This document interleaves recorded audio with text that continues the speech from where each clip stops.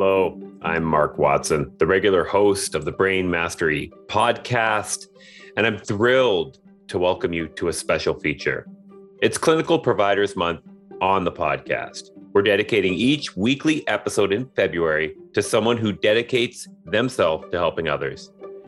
It gives all of us a great deal of pleasure and pride to spotlight some of the special professionals who are using the Bears platform to improve quality of life for people in their communities. Enjoy this series of episodes. We're excited to share them. There's no question that Lisa Huskins is doing just that in Alberta. Her passion for helping others is evident in numerous ways. She's affected positive change in the brain injury population, and she has plenty of reasons for optimism moving forward. I hope this conversation with guest host Scott Rintoul is as inspiring and insightful to you as our providers continue to be for us. Well, it is my distinct pleasure once again to be back. I'm learning so much. I imagine many of the listeners are as well, as Providers Month continues here on the Brain Mastery podcast. And it's my pleasure to welcome today and get to meet personally for the first time Lisa Huskins. She's a partner and occupational therapist at Leading Edge Physiotherapy, which serves the greater Edmonton and surrounding area.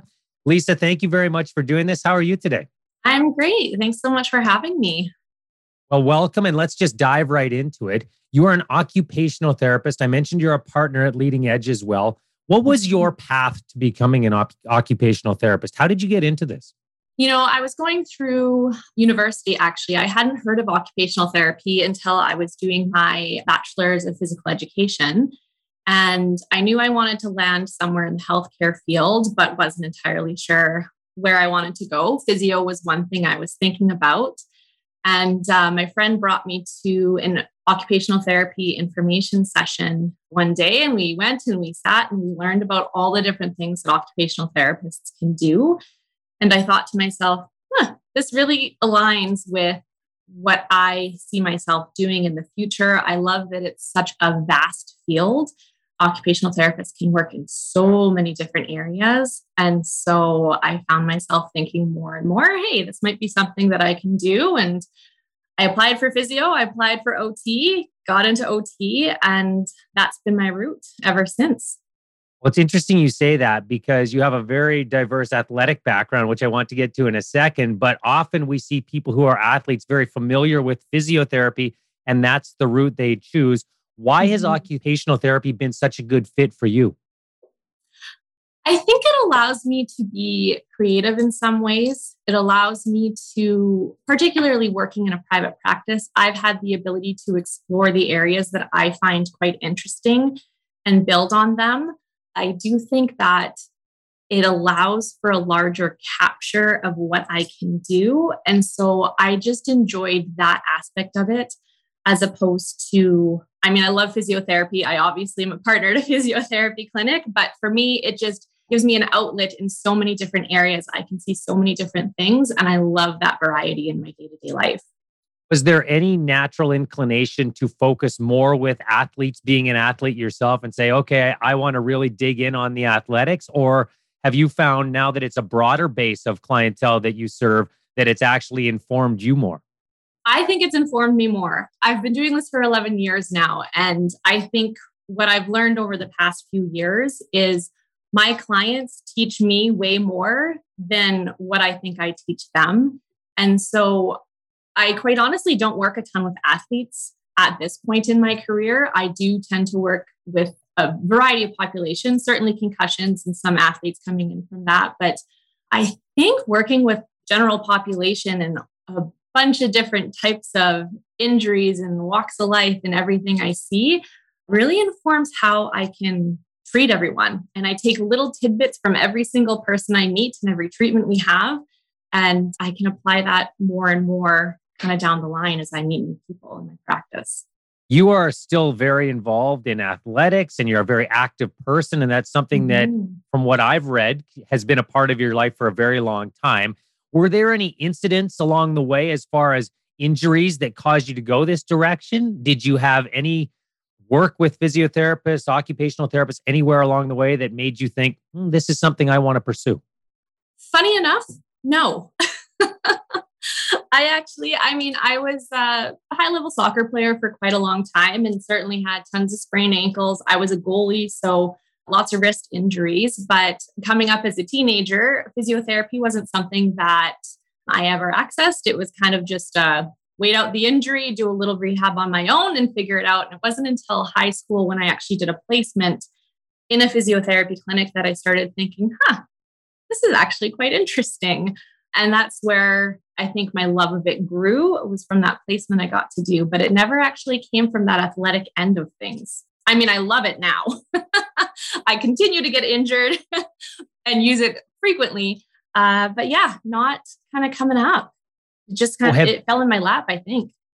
So have you always known you wanted to help people, or was there a specific moment that resonates with you where you went, that's what I want to dedicate my life to?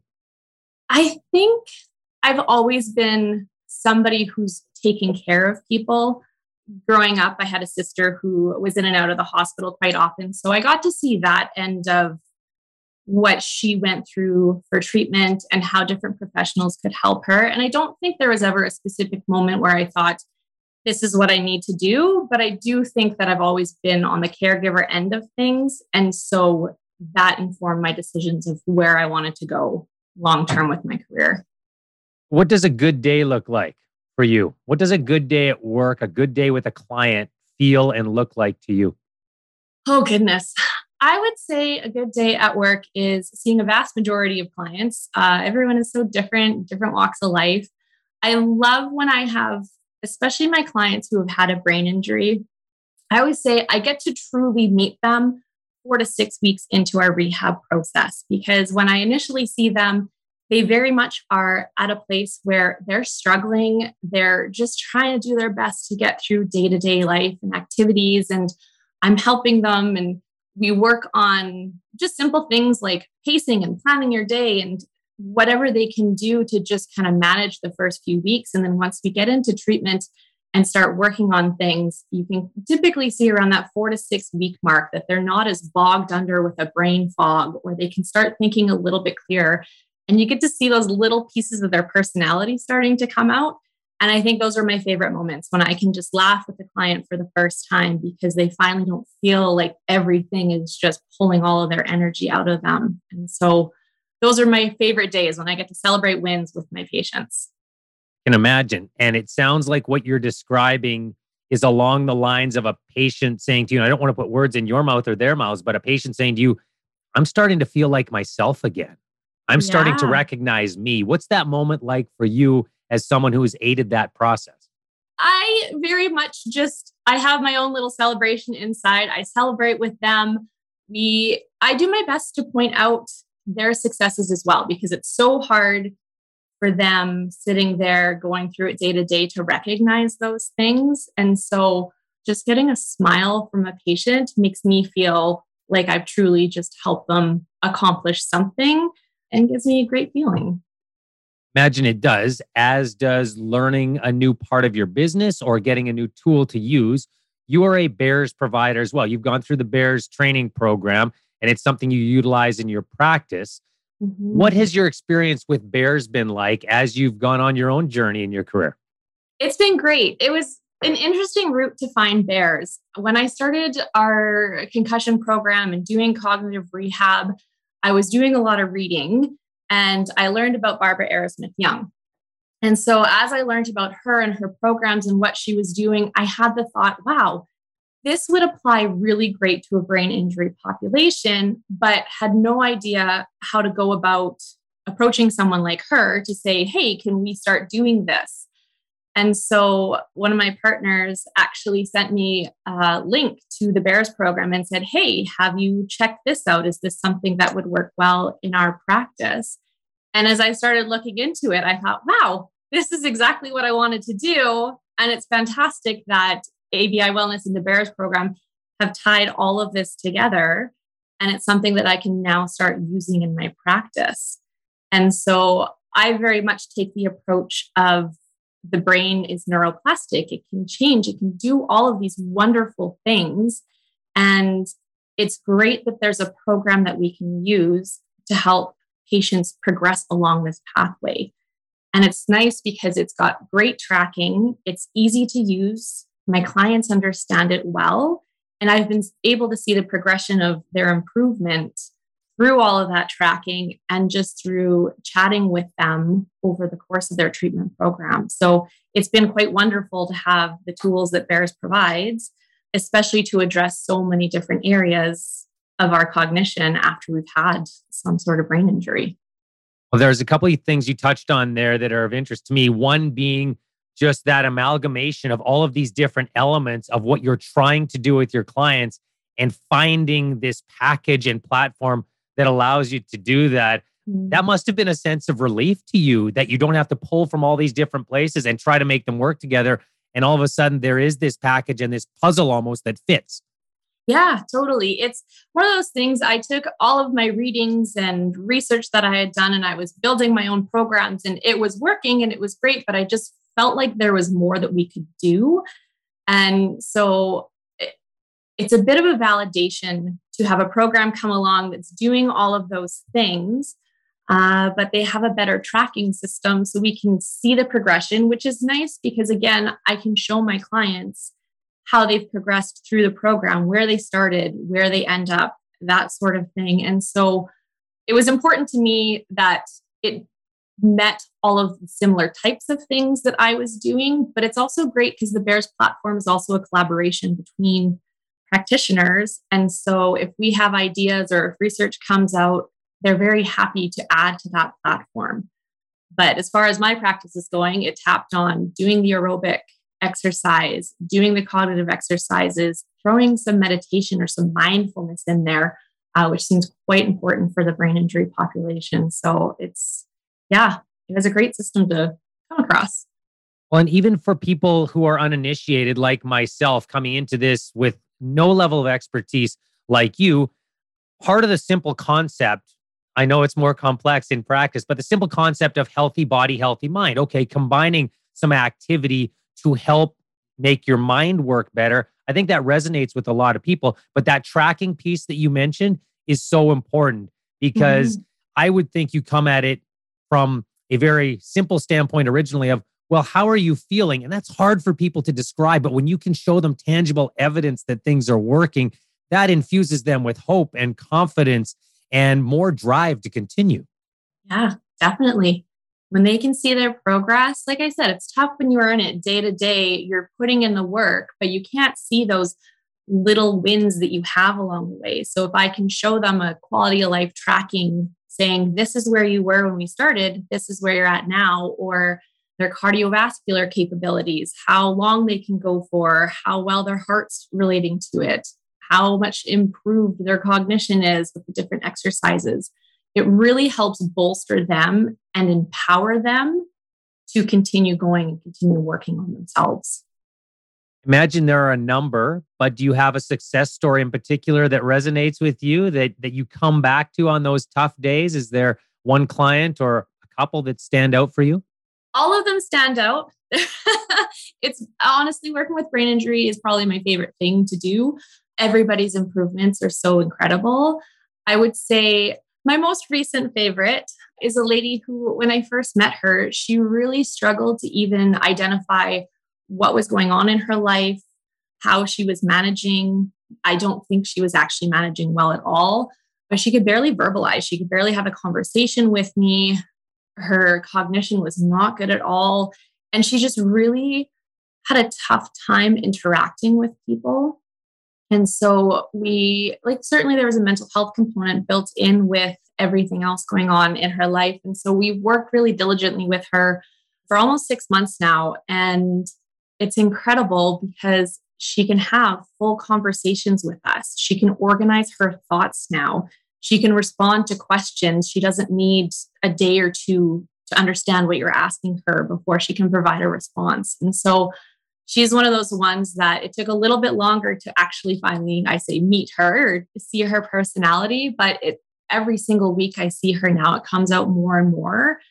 And myself and my kinesiologist I work with and my assistant I work with, we all just are in awe of how far she's come using this program. all of us can relate to the feeling, whether it's for a short period in a day or we've all had a week or a month where we feel like we don't have full control over our lives. I can only imagine what that's like for people in the brain injury population who are living that every single day. And then you go through a program like this, you find some success, and all of a sudden you get this gift of control over your life back. That must just be a watershed moment. Mm-hmm. Yeah, for sure. And those moments, like when we sit and we discuss and I show their progress, that's quite often what happens is that's their realization that, okay, the hard work I'm putting in is actually paying off. And it can be simple things like a mother being able to be left alone with her toddler because she's no longer overwhelmed and can take care of them herself, or even just having an engaging conversation with a significant other, whereas that was really difficult before to actually have the attention span and be able to take in what they were saying. So again, it's those little wins for them that for us, I say it's little, but for them, I think it's quite huge to find those components of their life again. And as I've talked to more people like yourself in this field, I have really been amazed at how expansive the brain injury population is because of the stereotype most people probably associate with it. Give us an idea of just how vast it is and how many people are affected in some way by brain injury. I would say brain injury in terms of where we are for assessing and treating it is probably still in its infancy. We don't have any imaging that can be done to determine if a person has had a mild concussion, for example. And so I think the number of people who've actually had some sort of mild traumatic brain injury is really, really underdiagnosed. And there are probably people who just say, yeah, I hit my head a few times playing sports, or I fell on the ice and I smoked my head and things don't quite feel right, but they don't know that they actually have had a concussion. And then we go, so that spectrum all the way up to folks who've had some sort of stroke or anoxic brain injury, or it's something that can be found on imaging and is also quite a huge impact on them. And I think the interesting thing is I've learned over time, whether it's a mild traumatic brain injury, moderate, severe, the way that people come along with their treatments is so different. I can have somebody who I'll say, this person, I don't know how well they're going to take to treatment. It might take a while, who do amazing. And then other folks who I say, it was a mild bump on the head. We'll see how this goes. And they take a much longer time to actually heal and get better. So it's very interesting and challenging in that way because there's no book saying, okay, this is what happened to you. This is what we're going to do. You're going to be better in 6 weeks, like if you've sprained an ankle, right? We really have to look at that individual and say, let's figure out how we need to compensate so you can just manage day to day right now. And then we'll work on how the brain is functioning, how it's working, and do our best to get you back to some semblance of normal, even if we can't get them back to 100%. And you may not have an answer for this today because it's a really challenging topic to address, but a lot of people, as you just mentioned, may not know they have a brain injury or don't think it's of a severity where they need to do anything about it. But that education process and trying to let people know, first of all, if you've had one, there is a road back here. And with neuroplasticity in mind, your brain can heal if you heal properly. But just getting people to realize that there even might be a problem is a massive challenge, isn't it? It is. It really is. It's tough because I think the education component isn't there. It's recognizing if people even have access to a doctor to go into to say, hey, I fell, I hit my head. I'm not quite sure if I have a concussion or not, if I need to go see somebody. And so access to informed practitioners is probably the biggest thing. And then, we're trying to educate as much as possible. And I think it's helpful that there's large sports organizations now that obviously recognize concussion as a thing and they're addressing it. And I think to some degree, that's great because it's educating the population who watch sports. But then for those that don't and their lives are somewhere else, it's tough. They might not realize it. And we might see them 6 months down the road where they say, yeah, like I fell and I hit my head and I didn't think anything of it. I just had some headaches and some brain fog. And couldn't quite piece things together. And then 6 months down the road, they're accessing treatment because their friend might have said, well, something might not be right. So if we could get the message out there and say, hey, if you've had a concussion, if you've had a head injury, in the first 48 hours, rest. You should technically heal from your concussion within 2 to 4 weeks. But if after those first 48 hours you're struggling, go see your doctor. And then they can hopefully help point you in the right direction of who you need to see for further care if they continue struggling, whether it be a physiotherapist because they gave themselves whiplash when they fell, or a vision therapist because for some reason their eyes aren't quite working right anymore, or an occupational therapist because they can't think straight anymore. So it's really trying to provide that education for people who might have them, but also for the general kind of practitioners out there on what to do post-concussion.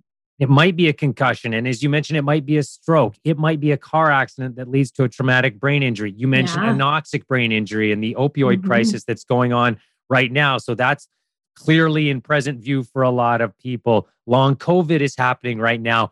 And we talk about the stereotypes and the stigmas. It would seem to me that the general framing of what constitutes brain health and actually mental health needs to change a little bit, because all of these are interrelated. And if they could work together better, then we could use best practices from different areas where currently they're siloed. Yeah, I completely agree. I think the more that we can have multidisciplinary settings, or like as myself, if I have a client they're struggling with mental health, I can help to some degree. But if it's significant enough, it's knowing to refer back to their physician, or it's having psychologists that you know of that you can refer to that works with brain injured clients, and developing that network so that this one individual can access all the different areas they need. Because if you don't address all of the different areas that they're struggling, then they're going to have an incomplete resolution. And they're probably going to take much longer to actually heal from their brain injury. You mentioned resources earlier, whether it's not having access to a doctor or thinking, I might be able to help myself, but I'm not sure I have the resources. Insurance is a part of that. And so there's probably this other conversation that you've been involved in as an owner, where you're the intermediary between your client and the insurance provider, trying to get across how this helps everybody if this person returns to work, returns to a better place in life. What are those conversations like? Those are hard conversations. They involve a lot of education. And I would say some insurance companies and their adjusters are amazing at listening and learning and figuring out what they need to do for their client population to actually help them in the long run. Because you're right, if you can help a person get back to work and be a productive individual, then long-term for an insurance company and their perspective, it's a great thing. And so I love insurance companies that have come to us and said, hey, can we do a Zoom meeting with all of our adjusters so that they can have this education and know how better to help our client population? And other ones individually, it's sometimes just fighting with them and saying, listen, like this person is struggling. I'm sure you've had a conversation with them, and to you, they seem very disorganized and they're not getting back to you. But when you've had a brain injury, it's actually really tough for them to even just process a conversation you're having with them. So giving them the guidance on how to deal with that client population, I think has been quite helpful too in how their interactions go. And I would say for the most part, many insurance companies and their adjusters have been open to trying something new. I quite often get the line, well, I've approved occupational therapy before, but they only needed 6 visits. So why do you need more? And so that's where the education piece comes in about neuroplasticity, about where research is going and changing the norm to actually help this person get back to what they were doing, as opposed to just compensating and saying, it's okay for you to go through life as you are right now. The way you describe it, it would seem to me that that tracking piece you talked about with the BEARS program would help in that conversation as well. Here's some data. Here's how we can track. And I can show you this person is getting better if they stick with the program. Yeah, that's definitely been helpful. I've had a couple of clients where I know their insurance company was ready to say, no, we're done with them. We've had enough visits.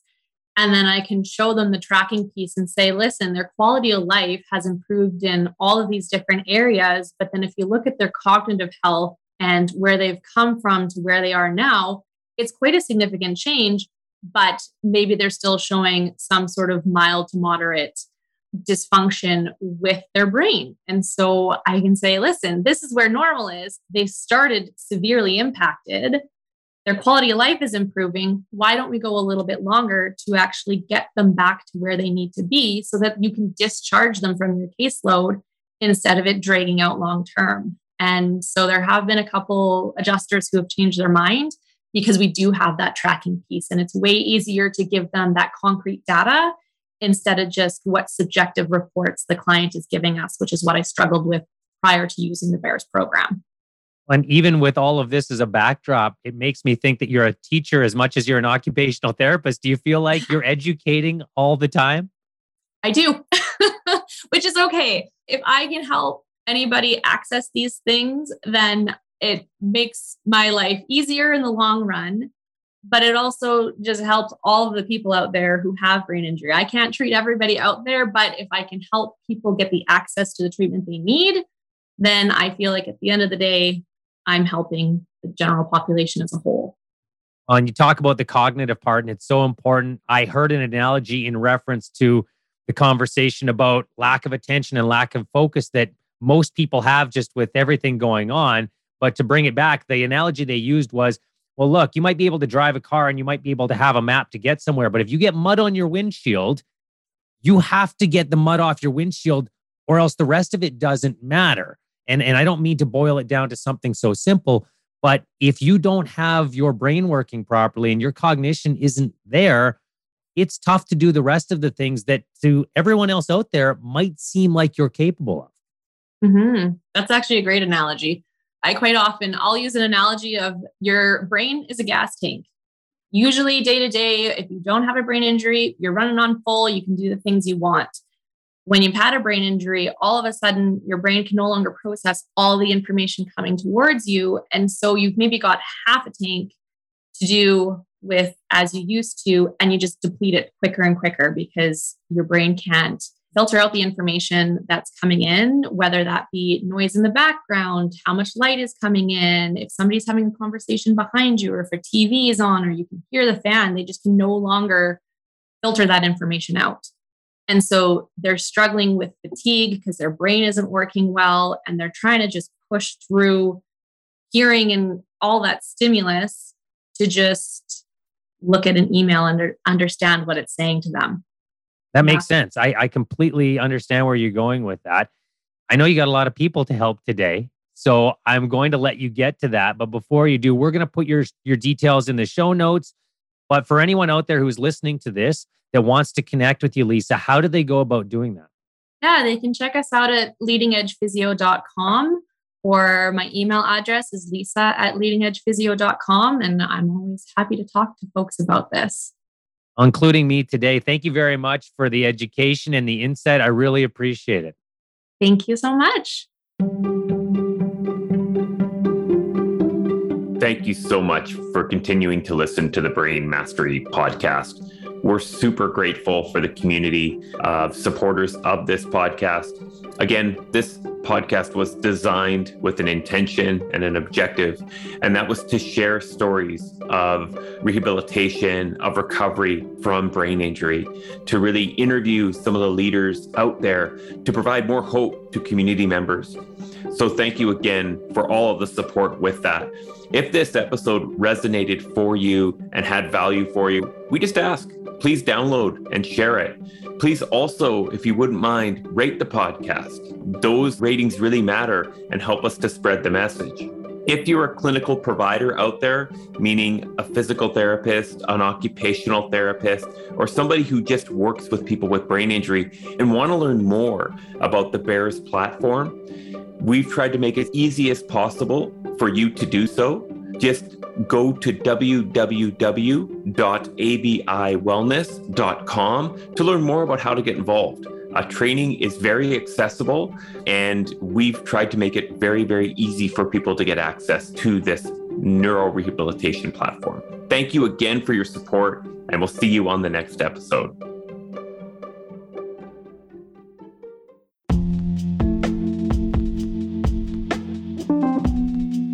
The statements made regarding the Bears platform and ABI Wellness have not been evaluated by the Food and Drug Administration.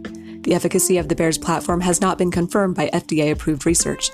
The Bears platform is not intended to diagnose, treat, cure, or prevent any disease. All information presented here is not meant as a substitute for or alternative to information from healthcare practitioners. Please consult your healthcare professional about potential interactions or other possible complications before using any product. The Federal Food, Drug, and Cosmetic Act requires this notice.